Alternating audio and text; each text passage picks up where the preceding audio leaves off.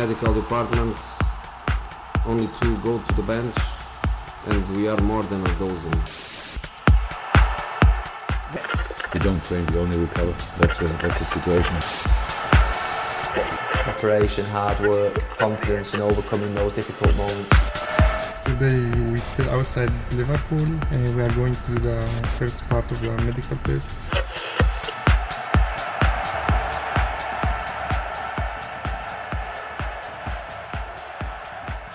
Welcome to this Football Medicine and Performance podcast. I am Andrew Shafiq, a senior editor at the FMPA and your host for today's podcast. Today I am delighted to be joined by Hugo Schechter. Hugo started the player care group after leaving West Ham United, where he was head of player care from 2018 to the end of 2020. He was brought in by the Hammers to create the player care department from scratch, inheriting a difficult situation and turning it into a smoothly functioning department with an effective staff who possess complementary skills. Prior to that, Hugo was at Southampton Football Club as their first player/team liaison officer, setting up their player care offering and helping to make Southampton a springboard for some of the world's best footballing talent. Hugo also was employed as team operations manager at Indy 11, a second division startup team in the USA's NASL League. He is currently studying the Elite Athlete Wellbeing course by the Wellbeing Science Institute at Loughborough University as part of their first cohort, and has a business and sport administration degree from the George Washington University in the USA. Whilst at university, Hugo earned his football coaching badges, coaching both men and women, as well as working on the crew of 2 Indianapolis 500 races. Thank you for joining us today, Hugo. No problem. Thanks for having me. Thanks for joining us. Today, we're going to be discussing your journey, experiences, and finding out a little bit more about player care and how it integrates within medicine and performance. So just expanding on from the intro, do you mind telling us a little bit about your journey to date? Yeah, I mean, I think I was always focused on the sort of coaching route. I'd never really played. And I think that was where I really saw my future being. But I think as I kind of got into more of the realities of, you know, what does a pathway of an elite coach look like, it kind of dawned on me that wasn't going to be where I'd find success, and was pushed more to the administration side. And yeah, I kind of fell into player care. It was never something I really, I don't think anyone dreams of being a player liaison, but I certainly didn't. And it kind of was a role that Les Reed really at Southampton, I was an intern there, and he kind of said, oh, maybe you'd be good at this. And I wasn't sure, to be honest. And yeah, kind of fell into it. And I've kind of been able to grow with the world of player care growing at the same time. So I've kind of been lucky in that I sort of arrived at the right time and have been able to sort of ride that way. Real interesting journey, and not one that I thought I'd be on, but yeah, it's been really rewarding. Brilliant. Do you mind just starting off by telling us a bit about player care and why it's so important within football clubs? Yeah, so I think it's interesting because, you know, I'm sure a lot of your members work in different clubs, and probably what they've experienced as player care will be very different to each other. And anyone who sort of worked at different clubs will know it's very much down to the individual personalities in the role. And there's not really any sort of oversight or governance rules, certainly in the first teams of the Premier League. So it really is kind of grown organically in each place. But the way I kind of see it is everything that's not football or medical that kind of affects the players on a day-to-day basis within the first team. So, you know, the things that I've been in charge of are obviously player relocations, family relations, team travel, internal communications, player appearances, fan mail, signed items, you know, team bonding, you know, basically anything and everything that's kind of around the players. And but every club's different, so different clubs will have different structures and processes. And I mean, I guess it may be quite similar to medical in terms of, you know, there's not one club that's run the same as another club in terms of medical departments, you know. So I think, you know, a lot of football clubs are like that, but I think player care specifically is quite different. So, you know, in terms of why it's important, I think, you know, not only does it helps reduce the risk of the clubs because they are bringing in these multi-million-pound assets, and it's really important that they can hit the ground running as quickly as possible. And it can really undermine the performance staff if they're, you know, you look at how many people are employed on a performance basis at a football club, and if the player's in a hotel for 3 months with his wife and 2 kids in the room and not sleeping more than 3-4 hours a night because the babies are waking up, how can he possibly perform at his best? And then that's where sort of player care undermines performance. but also just trying to make sure they have every opportunity to succeed and focus on the football. And so that's why I think it's got to be seen as more as just paying bills and sorting taxis. It's got to be seen as more of a science almost that can be a sliding scale of quality, not just, have we got it or have we not? Yeah, I mean, I think I was always focused on the sort of coaching route. I'd never really played, and I think that was where I really saw my future being. But I think as I kind of got into more of the realities of, what does a pathway of an elite coach look like, it kind of dawned on me that wasn't going to be where I'd find success, and was pushed more to the administration side. And yeah, I kind of fell into player care. It was never something I really, I mean, I don't think anyone dreams of being a player liaison, but I certainly didn't. And it kind of was a role that Les Reed really at Southampton, I was an intern there, and he kind of said, oh, maybe you'd be good at this. And I wasn't sure, to be honest. And yeah, kind of fell into it. And I've kind of been able to grow arrived at the right time and have been able to sort of ride that way. Real interesting journey, and not one that I thought I'd be on, but yeah, it's been really rewarding. Brilliant. Do you mind just starting off by telling us a bit about player care and why it's so important within football clubs? Yeah, so I think it's interesting because, I'm sure a lot of your members work in different clubs, and probably what they've experienced as player care will be very different to each other. And anyone who sort of worked at different clubs will know it's very much down to the individual personalities in the role. And there's not really any sort of oversight or governance rules, certainly in the first teams of the Premier League. So it really is kind of grown organically in each place. But the way I kind of see it is everything that's not football or medical that kind of affects the players on a day-to-day basis within the first team. So, the things that I've been in charge of are obviously player relocations, family relations, team travel, internal communications, player appearances, fan mail, signed items, team bonding, basically anything and everything that's kind of around the players. And but every club's different, so different clubs will have different structures and processes. And I guess it may be quite similar to medical in terms of there's not one club that's run the same as another club in terms of medical departments.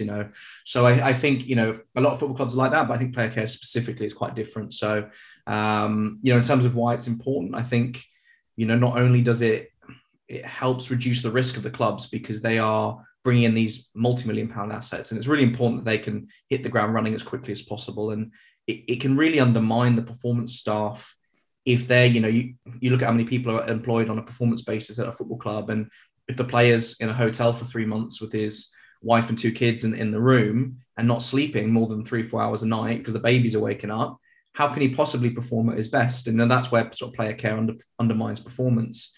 But also just trying to make sure they have every opportunity to succeed and focus on the football. And so that's why I think it's got to be seen as more as just paying bills and sorting taxis. It's got to be seen as more of a science almost that can be a sliding scale of quality, not just, have we got it or have we not? Get calls where players have hurt themselves in the middle of the night, and just being able to have someone from medical to be able to even bounce it off and just say, no, A&E is the best place, or no, we'll see it in the morning or whatever. That can be really important to have a really good relationship. And I think all departments work better when they work together, but specifically medical and player care can be really supportive of each other and help improve what both organisations do. That's really interesting, and especially the point with food shops. I can imagine that was invaluable during COVID times when you've got players that are having to isolate almost like a service that's a necessity there, that player care is unique to offer. You've kind of mentioned how medical and performance staff can work together with player care. Now, I want to focus on a few kind of specific groups and some of the challenges that you may face with them. So the first one I'd kind of like to discuss is loan players, as well as kind of integrating academy players, and any pointers that you may have on that. Yeah, I mean, obviously loan players, when they come in, if they're incoming loans, then you treat them as any sort of other player. I don't think there's much difference there. The players out on loan, it's a really tough one because they're going to go to varying facilities, maybe varying countries, and have varying support. Now, we would make sure that they have the basics covered in terms of the housing and the transport and all of that. But again, we don't have that knowledge of the medical side of it, so that, what I find is best is when you create a little committee, and most clubs will have a loan manager, but if not, then a committee of responsible people. It's normally not the heads of department. It's normally a person within each department to be responsible for it. And to do joint visits can be really good because, again, like, you know, when you have four eyes, I guess, instead of two, it can help find problems that maybe we wouldn't see. And so, you know, even like, you know, look at the nutrition. What are they eating? Can they cook? And especially as most of the young players are young players, it can be working with academy staff and first team staff. And I think a lot of clubs, the 23s is a really kind of a gray area where, you know, if you're 20, 21, 22 and you're not playing in the first team, you're probably not going to. And so, you know, trying to make sure we're supporting those players, but also making sure that if they are needed and they are needed at short notice, that we can welcome them. So one of the things we did at West Ham was, because we had two different sites, we had the academy site and the first team site, which weren't far away, but they were different, is we'd bring young academy players, you know, the sort of either first year pros or scholars, you know, as they sign, they'd come do even just an hour at the training ground on a day off for the first team to see where's the dining room, where are the toilets, who are these people? Because, you know, we want our academy players to perform. And there's always this kind of been this in football where they've got to earn the support, or they've got to earn their place in the first team. And I think it's not for us, whether it's player care, medical, kitman, chef, whoever, to decide if a player earns his place in the changing room. It's the manager. And that's the only really person who matters.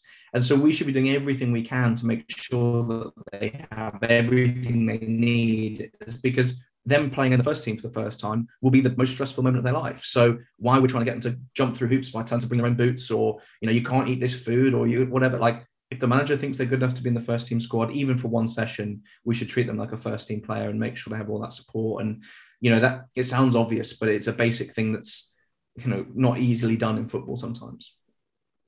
That's really interesting. And I think that kind of leads on to the next group in integrating players from abroad. What are kind of some of the key, I suppose, you know, some of the aspects you've learned, as well as some of the key challenges that you've faced in that specific subgroup? I think there's probably a couple of main things I would say. First of all, a buddy system is always really good, you know, whether it's a young player or a senior player coming in, because whether it's something they can share, whether it's a language or a culture or something where they've just got somebody they can, you know, one friendly face in the changing room, and we'll try and organize maybe a dinner, or, you know, it's even better if there's like, you know, a double date almost with two couples, just because then both the player and their family get that sort of connection and support.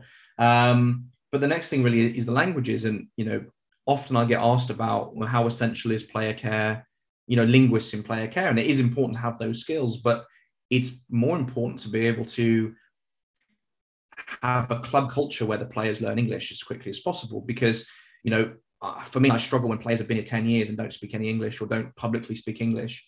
And so what I like to see is when players have a culture from the manager, from the director of football, from the owners, that, you know, learning English is a really important part. And we'll put on the English lessons. They can do it training ground, at home, online, whatever they want to do. But, you know, their life becomes so much easier once they can speak English. Not only can they have individual conversations with the manager and the coaches, but go down the shops, or, you know, call 999 in emergency. It's a very basic skill, but it's really not enforced across a lot of clubs that players have to learn English. It's kind of optional.